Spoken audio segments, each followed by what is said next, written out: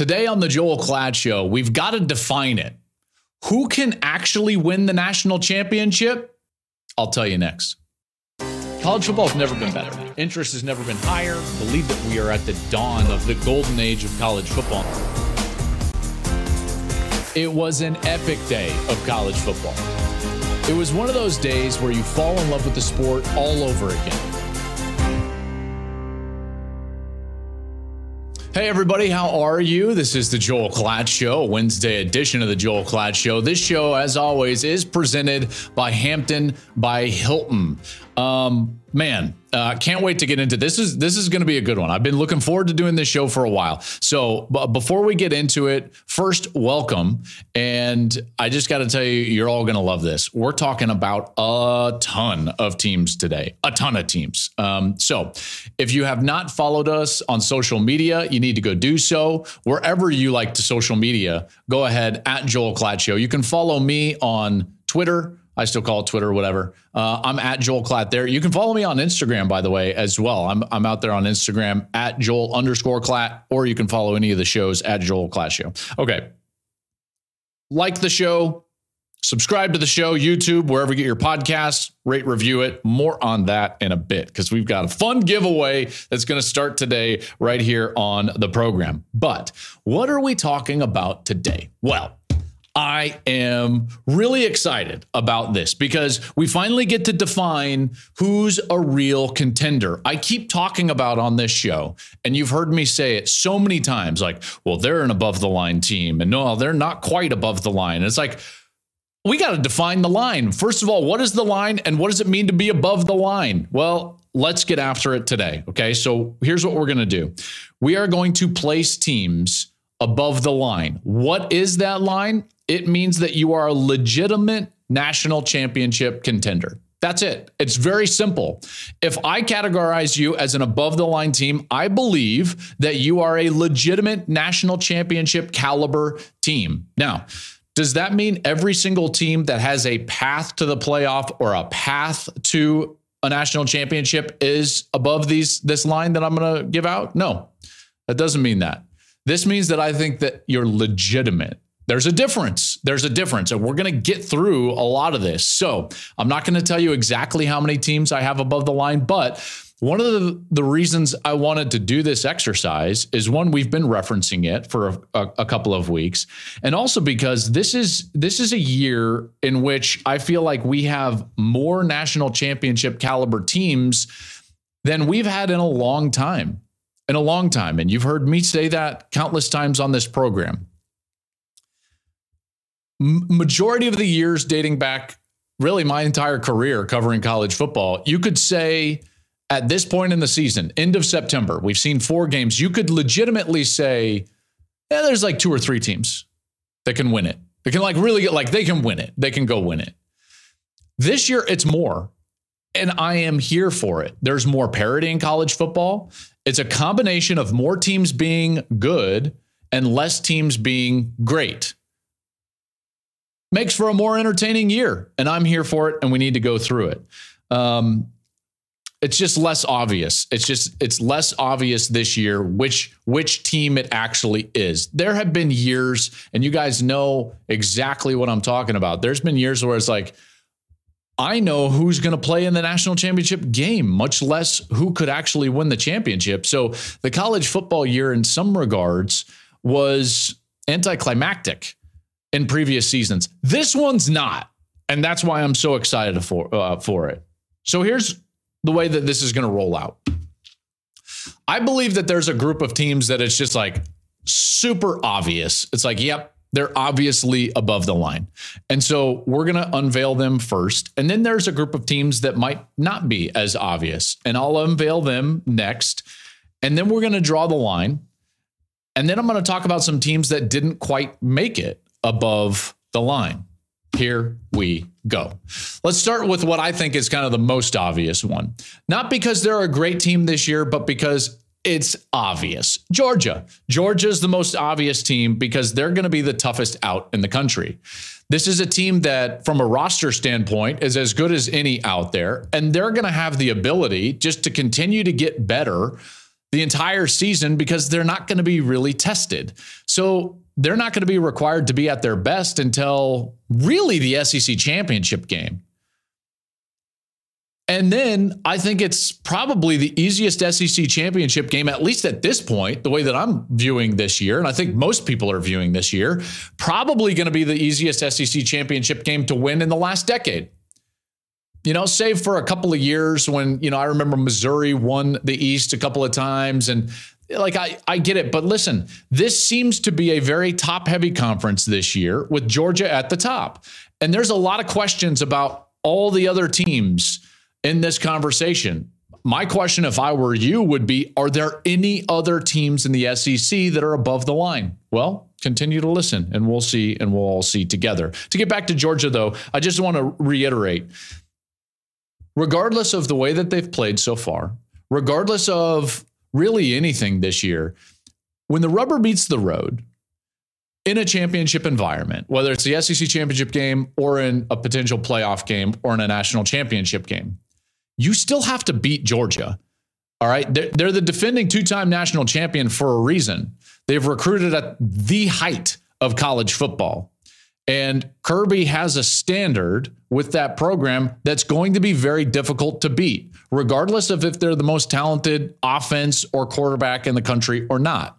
That's the toughest out in the country because you got to go beat them. They're not going to beat themselves. And that's going to be a very difficult thing to do. All right, let's move on. Again, these are above the line teams. And these, for me, are the group that's most obvious. The next one is Washington. Folks, I was higher than most on Washington to begin the season, and I continue to be higher than most on Washington now. The Washington Huskies are the scariest team in the country for everybody else. That team is easily one of the 2 or 3 best teams in the country, hands down. They've got a quarterback that right now would get my Heisman Trophy vote if I was voting just after 1 month of the season. Michael Penix Jr. has been the best player in college football. Not a lot of people have been watching because, let's face it, they haven't had great opponents, but the opponents that they have faced, they have destroyed. That passing game is the best passing game in college football. Quarterback, wide receiver combination, the way that they protect the quarterback, he's never touched. He's never pressured, and they've got electric players on the outside. They've got a great combination of size and athleticism, and also slot guys that can run and are terrific in space. They've got a coach that understands offensive football. He's one of these, almost savants when it comes to play calling, in Kalen DeBoer. And he's also a terrific head coach that nobody knows about. This is my favorite part about Washington is like it's like finding, you guys know when you find like a great shirt brand or a hat, or like maybe you're a golfer like me and you find a great golf shirt brand that no one knows about and you get to be the first one to like wear that shirt around. That's Washington for me this year. I'm very proud of the fact that before the season even began, I was on this train, and Washington is incredible. Now, some have said, and I've seen this on social media, people will be like, Klatt, they don't play defense. What are you talking about? Washington can't beat anybody. Totally disagree with you. Completely disagree with you. In fact, if you actually go back and you watch the games, and if you go back and you actually look through the play-by-play, this is what you'll find when it comes to Washington. You'll find that when Michael Penix actually leaves the game, they've had leads like 52-12 over Cal, 41-0 against Michigan State, 49-19 Boise, 36-10 Tulsa. The guy has thrown 10 passes in the fourth quarter because he's out. They don't need him. Through 3 quarters, they are housing everybody. Everybody.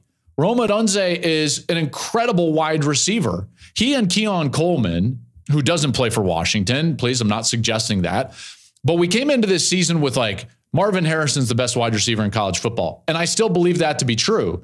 But now you've got to at least take a look at Keon Coleman at Florida State. You've got to take a look at Rome Odunze at Washington and see what they're doing. These guys at Washington, that's easily the best passing game in the country, period. They are fantastic. Then you look at their head coach, and this is what I was talking about when I said an underrated head coach. Kalen DeBoer as a head coach, So this started when he was the head coach at Sioux Falls. Granted, not a terrific level of competition, but he's a head coach, Sioux Falls. Then he was a head coach at Fresno. Then he was a head coach at Fresno State, and then he was a head coach now at Washington. In between there, Sioux Falls and Fresno, he went up to Indiana and was a coordinator. That's when I first met him. That's when he first met Michael Penix Jr.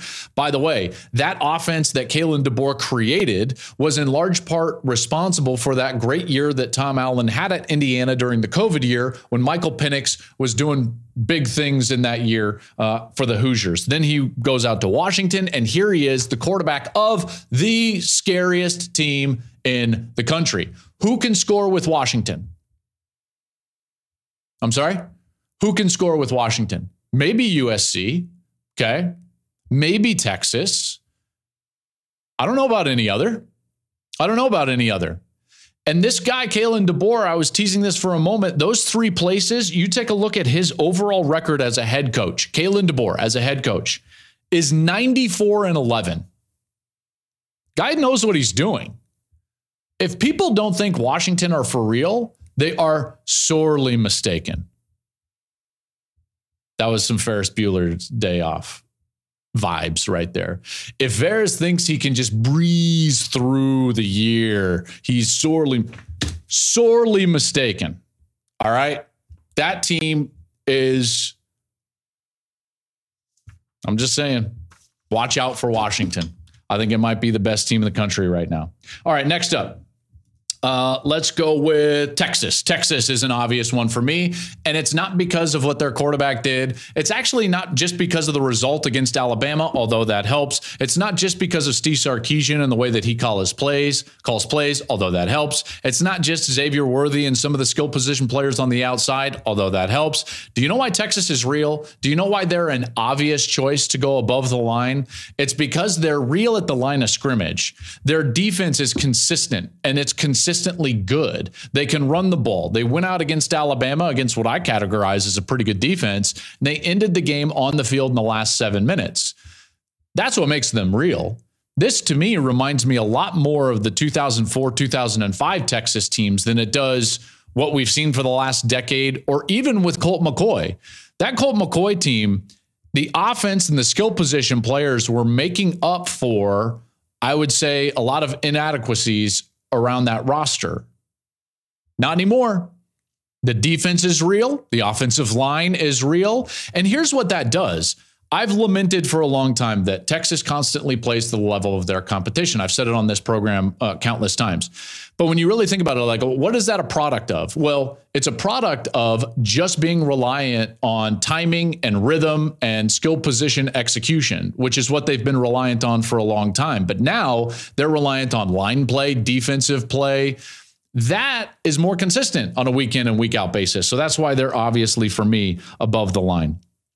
Alabama is 113-1 versus unranked opponents since Saban's second year in 2008, right? And it's like, that's one of the reasons why they're so good, is because they're consistently great at the line of scrimmage. Georgia, consistently great at the line of scrimmage. So you wonder, like, why do these teams like Georgia and Alabama never get beat by a bad team? Because they're great at the line of scrimmage. Well, guess what? Texas is now great at the line of scrimmage. Let's move on now. A couple of teams here from the Big Ten. And again, these are just obvious above the line teams. Let's go with Michigan first. Michigan is an obvious one. This is one of those teams that, while they might not be top end talent, one of the best rosters, they are one of the deepest rosters in college football when it comes to blue chip 4-star players. Rinse and repeat what I just said about Texas, about Michigan in terms of what they are at the line of scrimmage. This team is a boa constrictor. It might not always be pretty, and sometimes it's a little bit slow, but guess what? Once they wrap themselves around you, it's over. Over. And they're totally comfortable being in tight games in the third quarter because they know eventually it's a wrap. It's a wrap. The only time that I get nervous or anxious for Michigan is when they get outside of being the boa constrictor. When that happens, then they get into a game like they had against TCU in which they turn the ball over. They get out of their mentality. They try things, in particular inside the 10-yard line, that they shouldn't be trying. and all of a sudden you get beat. But when they are in their identity and when they are playing to their strengths, they're one of those teams that is just ridiculously difficult to beat. That's an obvious above the line team. And the next one would be Ohio State. Ohio State, after that win, I feel a lot better about Ohio State after the win against Notre Dame than I did going into the weekend. One, I know that they have an absolute star at quarterback. Maybe not star, but like you don't do that in the last minute 26 if you're Kyle McCord unless you are a dude. And he made some great throws. You can question Notre Dame all you want for their end of game strategy, and I have. You can go back and listen to Monday's show. But the plays still had to be made from the Ohio State side, and he made them. He made some incredible throws. Their toughness was tested. They played a team that basically tried to use the Michigan blueprint in order to go beat Ohio State, and they did so in their home stadium of Notre Dame in an electric environment with a quarterback that was making his 187th start in his college career. All right, that would be a record, obviously, but it was his 51st. And they won. Ohio State did. Doesn't that give them a ton of confidence going into the rest of the season? I would think so. So here's a team that tried to use the Michigan blueprint in a great environment in their home stadium, and Ohio State was able to go on the road, sustain, win on short yardage defensively, get off the field when they needed to, make the plays when they needed to, in particular late, and win the game. It's exactly what they're going to need to do later in the season. That gives them a lot of confidence, and it gives me a lot of confidence. And so that is going to be my first group above the line. And those are the obvious ones. Okay, those 5 teams: Georgia, Washington, Texas, Michigan, and Ohio State. Those are obvious teams. If I find faults in any of those teams, it's one small area. Other than that, absolutely going to be there in the end. Now let's go into a group of teams that I believe are above the line. So again, this is my estimation that you are a legitimate national championship caliber team. So while I might say some things about these teams that you might consider being a knock, I love these teams. I consider them national championship caliber teams. Let's get into it. Okay. Who do I want to start with? Let's start with in the next group, Oregon. Oregon almost made it into that top tier. Of this next group of batch of teams, they're the one that I can't really find a lot of faults in. I really can't. I like Oregon a lot. I wanted to move them up into that top obvious group, and I just didn't. And I think that the reason is because of my confidence in Washington, actually. The tough nature of the Pac-12, I don't know if the Pac-12 can get 2 teams into the playoff. And so that's the reason why they're not in the top tier. It's nothing to do with Oregon, because I love Oregon. I already told you that on Monday. Dan Lanning loves his team. That's the only reason that he reacted in the pregame the way that he did. That's the only reason he said what he said at halftime of that game against Colorado. The trailer that they put out, the video of showing Colorado talk trash, they housed that team. That was a message to the rest of the country. And Dan Lanning's message, although maybe subliminal, was the fact that, like, I believe in this team. I believe this team on the top tier. I believe this team as an above the line team. And that should tell all of us something, because Dan Lanning knows exactly what it looks like. He helped build Georgia, which is the standard in college football. That, to me, speaks volumes about what happened on Saturday. Lanning doesn't do that, going for 2 and the fake punt and the things that he said, unless he's like, yep, we're for real. I know we're for real. And one of the areas where I watched that game and I thought to myself, this seems a lot different. Obviously an improved defense from a year ago with the Oregon Ducks, but it more so was the speed. And that's something that I don't think we talk enough about in college football is, yes, it takes great defense to win championships, and I believe it still does. And yes, it takes great line of scrimmage play. More than that, what has Georgia had the last 2 years on defense? Speed. They can run, man. They tackle really well. It makes it hard on the offense. It just makes it hard. Everything that you get, hard-earned. If you block a play for 3, you only get 3. If you block a play and design it for 5, you only get 5. There are not free yards when you play the Georgia Bulldogs. And that's the way that it looked when Oregon was on the field this year. So that defense makes it real. Their quarterback makes it real. They can run the football. I love Oregon. So for me, they're above the line. And the only reason they weren't in my obvious tier was because of their difficulty of their conference and the fact that they're going to have to play Washington, which I think is the scariest team in the country. Next up in this tier, Penn State. Love Penn State. Man, they are a real national championship contender. Every week that goes by that their quarterback gets more confidence as a young player, Drew Aller. Every week that goes by that their defense continues to play with length and athleticism and aggressiveness. Every week that goes by that their run game gets better and more physical and that they can lean on it more and more. That's a really good team. And again, the only reason they're not in the obvious category is because we haven't seen them yet play on the level of Michigan and Ohio State over the last couple of years, and they still have to do that in that division. So the same thing that applied to Oregon now applies to Penn State. Would probably be in the obvious category, but because of what they've got left on their schedule within their own conference, there's just a little bit more of a question mark. I'm a huge fan of what James Franklin is doing. Saw that team against Illinois. Did they look great? No, but guess what? They looked good enough, and they can continue to get better. And now I can't wait for those matchups against Ohio State and Michigan later in the year. If you're looking at those matchups as a Nittany Lion fan, I would just say that I think they're much more built, suited, if you will, to match up with Ohio State than they are to match up with Michigan. The size or lack thereof of their defensive front would worry me a little bit when facing the Michigan Wolverines, who I already told you in this show are more like a boa constrictor. So that's my thought about Penn State. All right, next up, USC. USC is real. We know that they have. Now, while I say Michael Penix has played the best in the country, I believe that, but the best player in the country is Caleb Williams. And he's done nothing to disappoint this year. He's been absolutely flawless.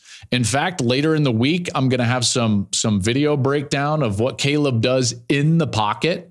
Everybody talks about what he does outside the pocket. And yes, that's what makes him great or generational. But you only become a great player or a generational player if you can also do what great players do in the pocket and control the game and manipulate the game with your feet and your eyes and your mind, and then throw accurately down the field, which he does. So USC is there. They're third in the country, by the way, defensively in sacks. So while they gave up some yards against Arizona State last week, they do some things on the defensive side that are better than a year ago. Remember last year, they lived on turnovers, and they've gotten some turnovers this year, but it's a little bit different because they're generating pressure. And that pressure, I think, is more sustainable. And the reason I think it's more sustainable is that they're generating the pressure without blitzing for the most part. They've got defensive front players, and I'm going to see them this week, and I can't wait. Bear Alexander, Solomon Byrd, Jamil Muhammad, Stanley Tuafuo. I believe I'm saying that right. I'm probably not. I'll get it better by Saturday. These guys can present pressure on the quarterback even without help from the second level in terms of blitzing. They're top 10 in the country in pressure rate, and number 1 in the country on quarterback pressure rate on non-blitz plays. So think about that.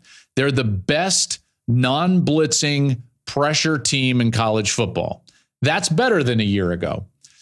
So while Saturday was a bit of a scare against Arizona State, and they do have to get better at tackling in space, in particular in the secondary, they do some things on defense that are better than what they were. And we all said, and I was included in this, that all they needed to do was be better on defense, and then holy cow, what would they be?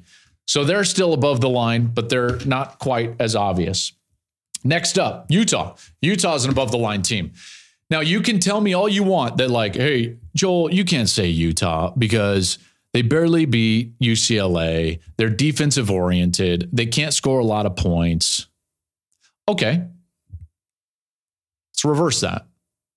What team do you know could be without their best offensive player, their quarterback, who's their leader and won the conference back-to-back years, the majority of their defensive line, and several other key positions, and be 4-0 with wins over Florida and UCLA, like not many. Utah's just going to be better and better and better as they get more healthy. So right now, do they have a top end that suggests national championship? Maybe not, but they're still above the line because they're going to get a quarterback that takes them there, that raises their ceiling. That Utah defense was incredible on Saturday against UCLA.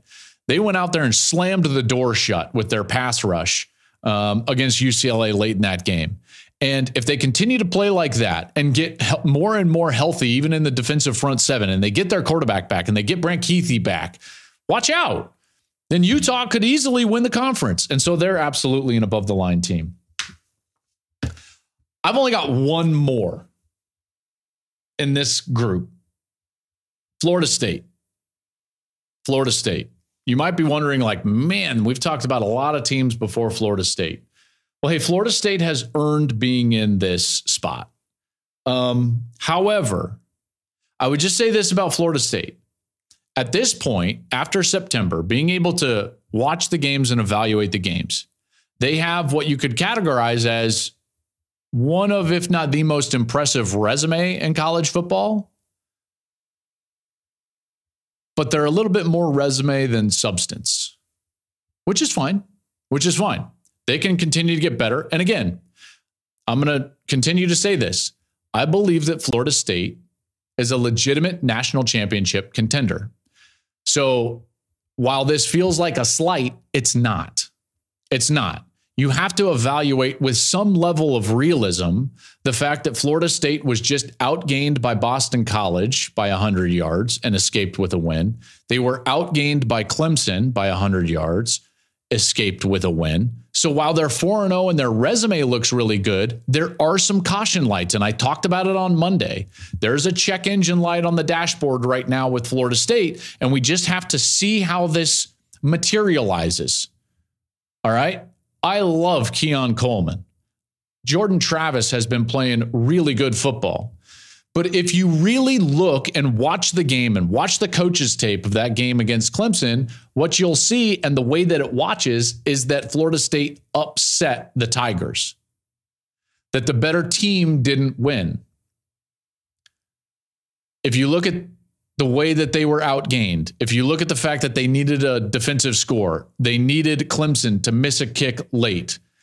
We are very easily in a world where Florida State lost the last 2 weeks and they're 2-2, but they're not. So you give them credit and you put them above the line because they've earned that. But they are a little bit more resume than they are substance at this point. You can say, when I watched the game against Clemson, it's not a favored team going in there and taking care of business on the road and getting a win.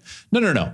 It is a team that upset a Clemson team at home because of the way the game played out. If you're drawing up a blueprint of an upset, that's what it would include. You're probably going to get outgained. You need a defensive score or a special team score. You need more turnovers, and you probably need them to make a mistake in one of those specialty areas, which Clemson did.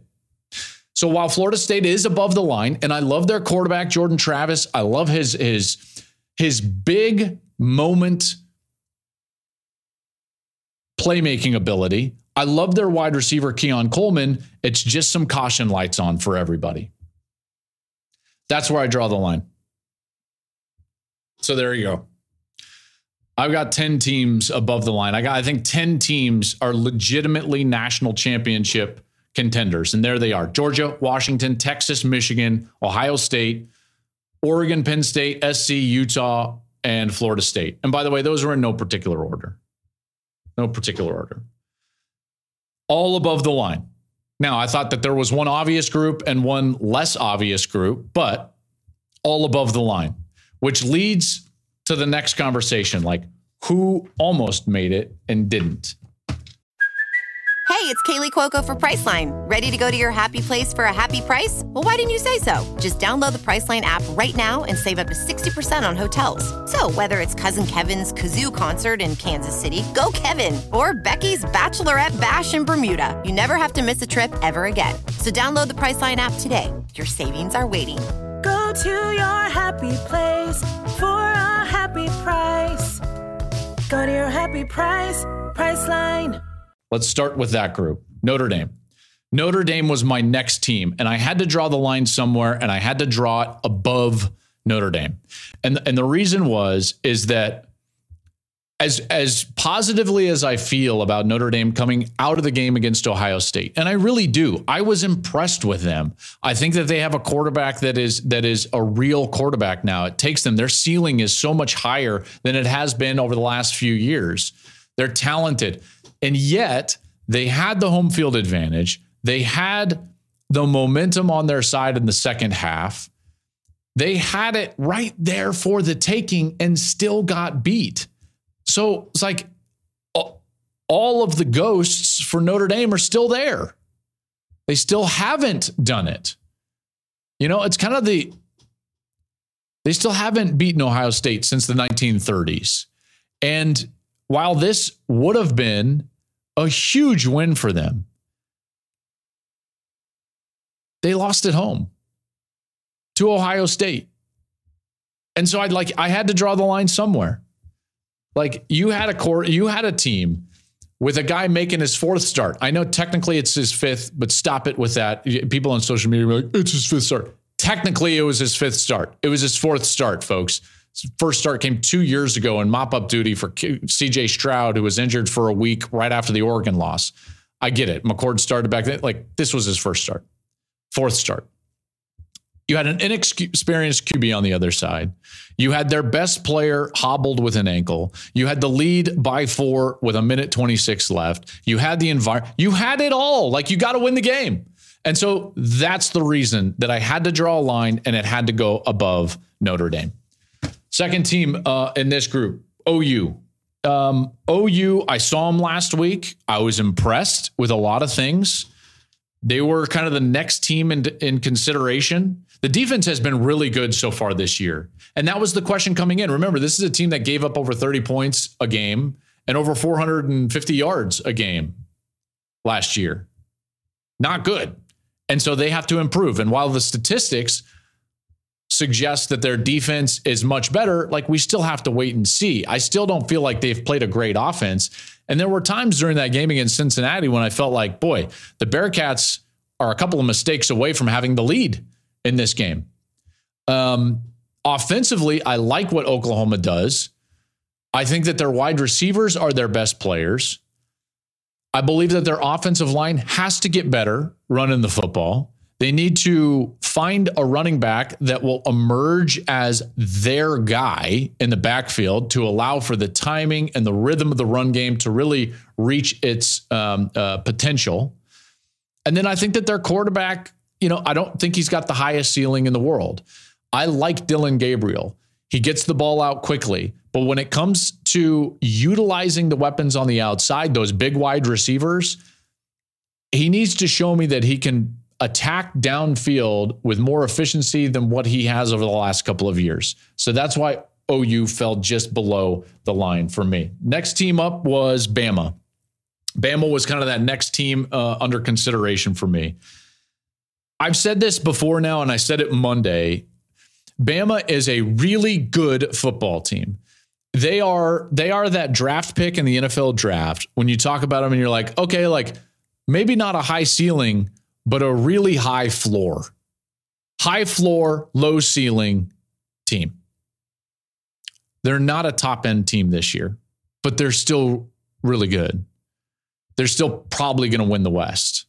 They're still probably going to play for the SEC championship. So while they have a path, I just don't think they're legitimate. Because when I look at those teams that are above the line, there are several of them that it's like, you're going to have to, even if they play poorly, score minimum 28, minimum 24, maybe 30, maybe into the 30s. You're going to have to get into a game like that. If you play Washington, I think you're going to have to score 35 points minimum to win the game. Do you trust Alabama to score 35 points against anybody? Because I don't. So that's where I'm saying, like, low ceiling, high floor. Because they're going to beat almost everybody that they play. I just don't trust Bama this year with what they are at quarterback offensively to be able to go and win a game in which they've got to score 28, 30, 34 points. So that's why they were below the line. They've had an incredible era of winning, and they will continue to win.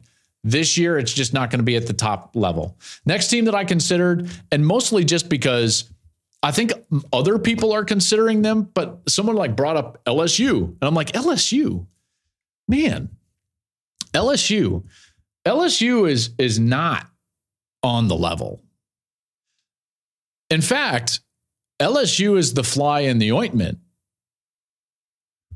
Why are people not realizing that Florida State has some flaws?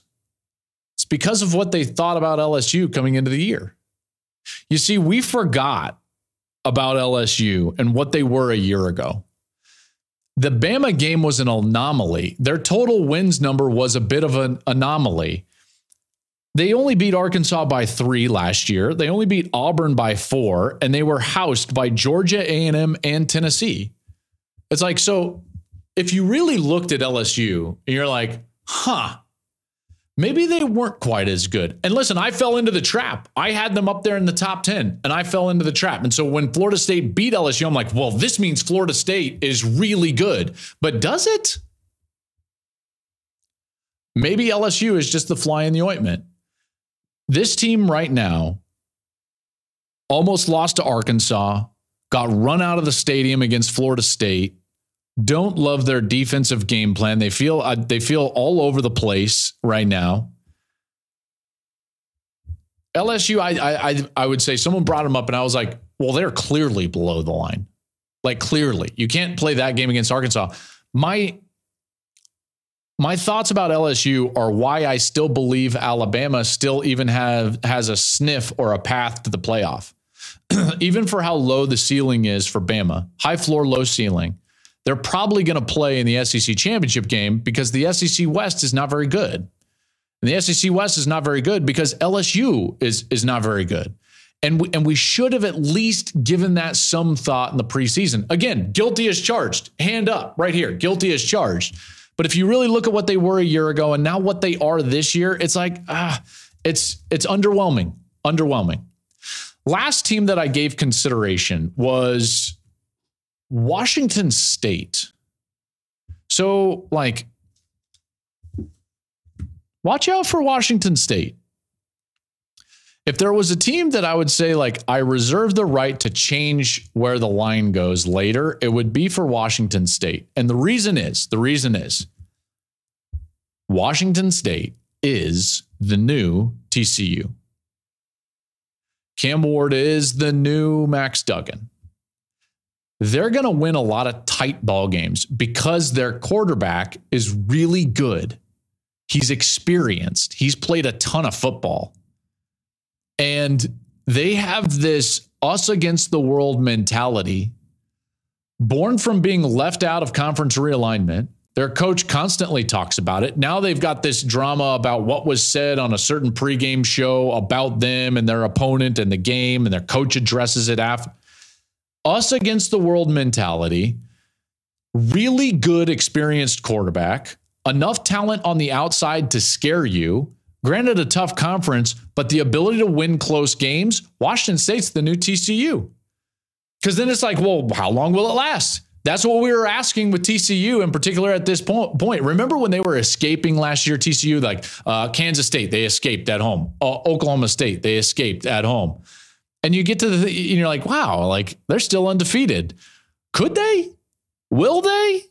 That's how I feel about the Cougs. I really love Cam Ward. Now, the difference is that the Pac-12 this year is stronger than what the Big 12 was a year ago for TCU. So now you got road games against UCLA, Oregon, and Washington still to come, and you would have to play a Pac-12 title game. So while in some senses I wanted to put them above the line as this year's TCU, I can't because of that conference and because of that schedule. And in particular, because of that one team that I really love. If there are two teams that I believe in most in the Pac-12, it's Washington, number one, and then Oregon. And they have to play them both. And they have to play them both on the road. Yeah, that's tough. So this year's Cinderella, I think, is the Cougs. I think that it's Cam Ward and Washington State. I think that through the first month, if we're looking for a TCU, if we're looking for somebody to spoil it all, even though it wasn't a spoil, it was an absolute pleasure for the Horned Frogs and all of us watching last year, that would be it. If there's a guy that could come from nowhere to be a runner-up in the Heisman Trophy voting, it's Cam Ward. All of that just is reminiscent to a year ago. So that's where I finished. That's where I finished. I didn't do any of the other teams because candidly, like, I didn't consider any other teams for above the line. I did not consider. These were the only teams that I considered. If your team was not considered, that means that they're not close to above the line. Maybe that'll change. I'm not sure.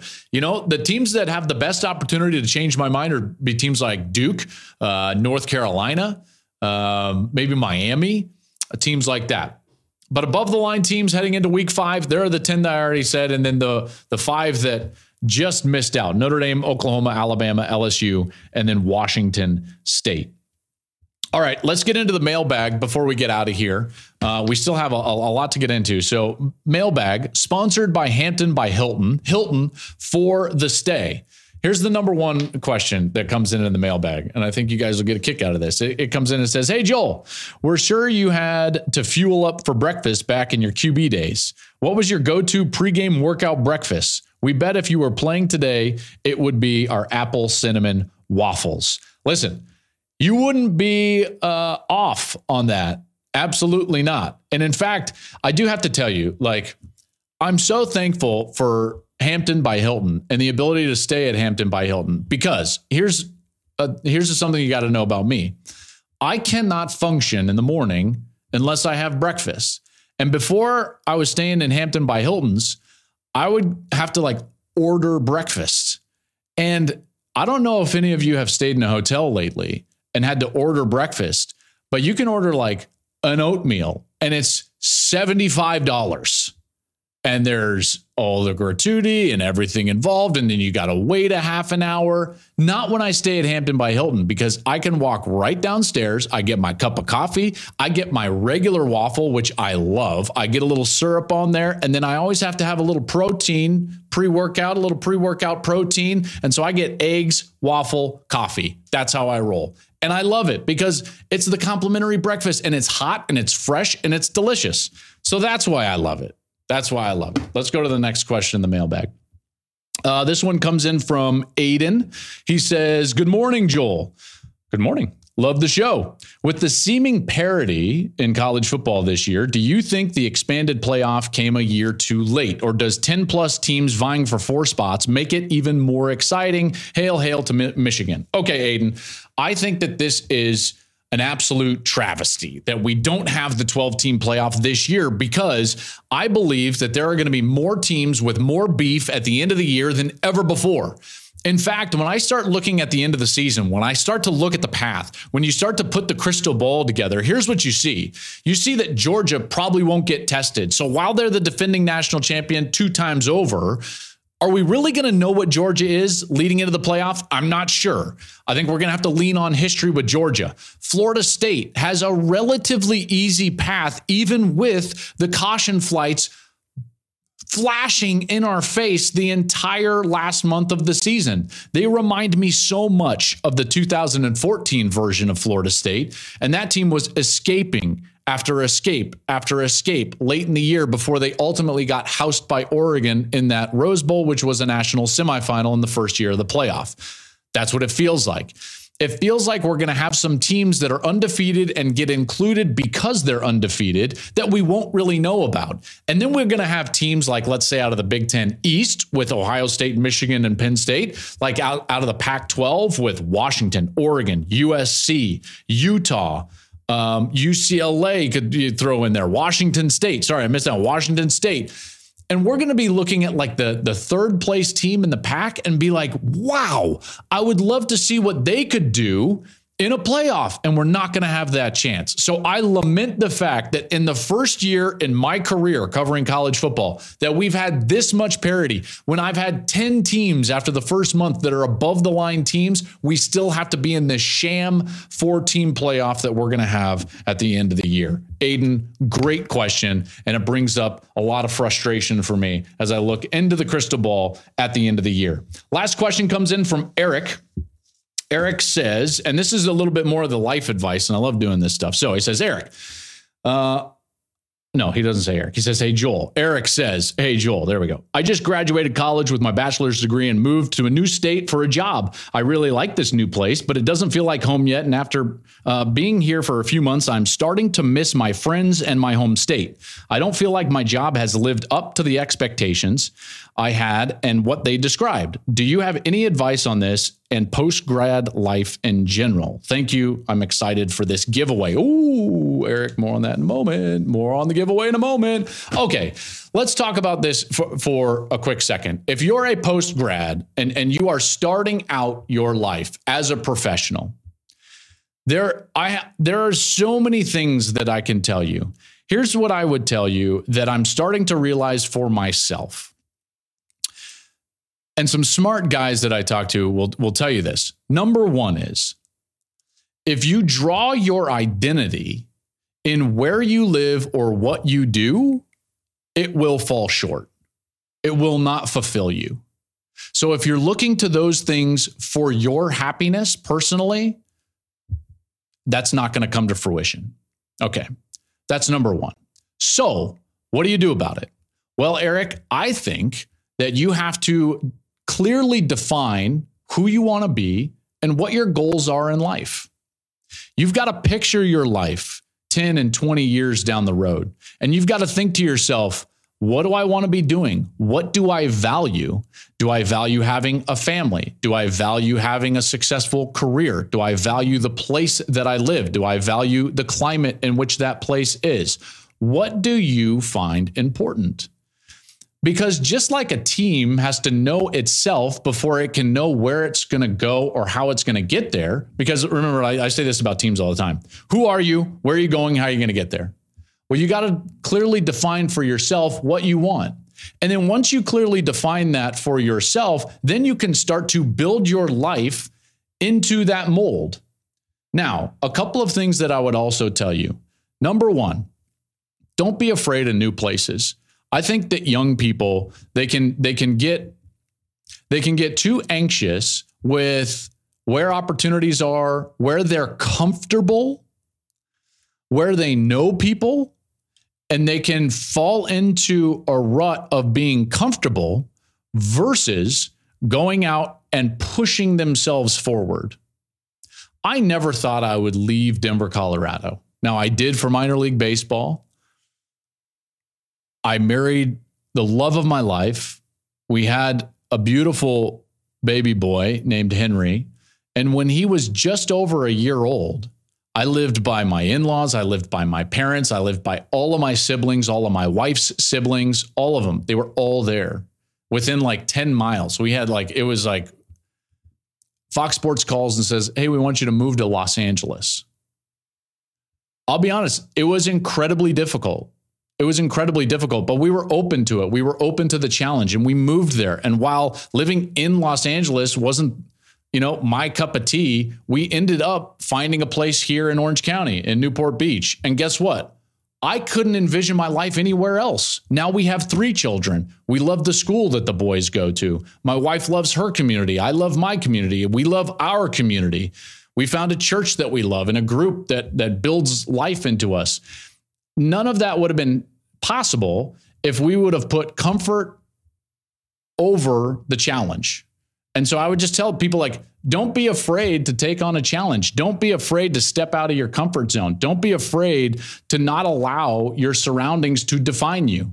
Those are all the things that I would say. The rigidness that young people can have based on their comfort, I think is a detriment to their growth as people moving forward. So Eric, I don't know if any of that speaks to you, but I would just tell you, life is a great journey, man. And you got to know who you are before you can know where you want to go.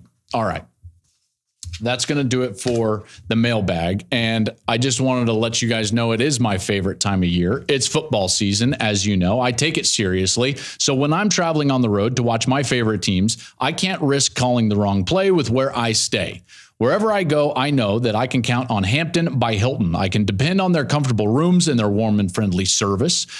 And their free hot breakfast, game changer, as I just told you in the mailbag. Whether you're cheering on your team from the stands or never leaving the tailgate, Hampton by Hilton will always give you that win. I told you we were giving away hats, and it's true. I have got 5 Rose Bowl hats to give away. You can't buy them. You can't get them anywhere else. This is it, folks. I've got 5 Rose Bowl hats, and here's how you could win one of these fire Rose Bowl hats. Subscribe to this show on YouTube and wherever you listen to your podcast. Has to be both.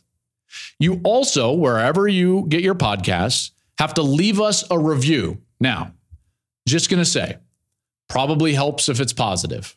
Just saying, because we can see them and we can read them. We know who subscribes.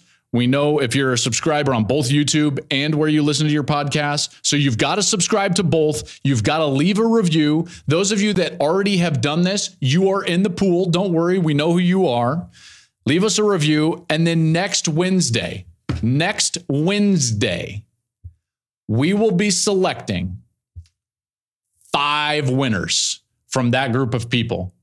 5 winners get a Rose Bowl hat next Wednesday. All you got to do, subscribe to YouTube, subscribe wherever you listen to this show on podcast platforms, leave a review on those podcast platforms. It helps if it's positive. And we'll tell you who gets the hats next week. I can't wait. I'm looking at them right here. I've got the 5. There is a gray and a white. In fact, stand by. Hold on.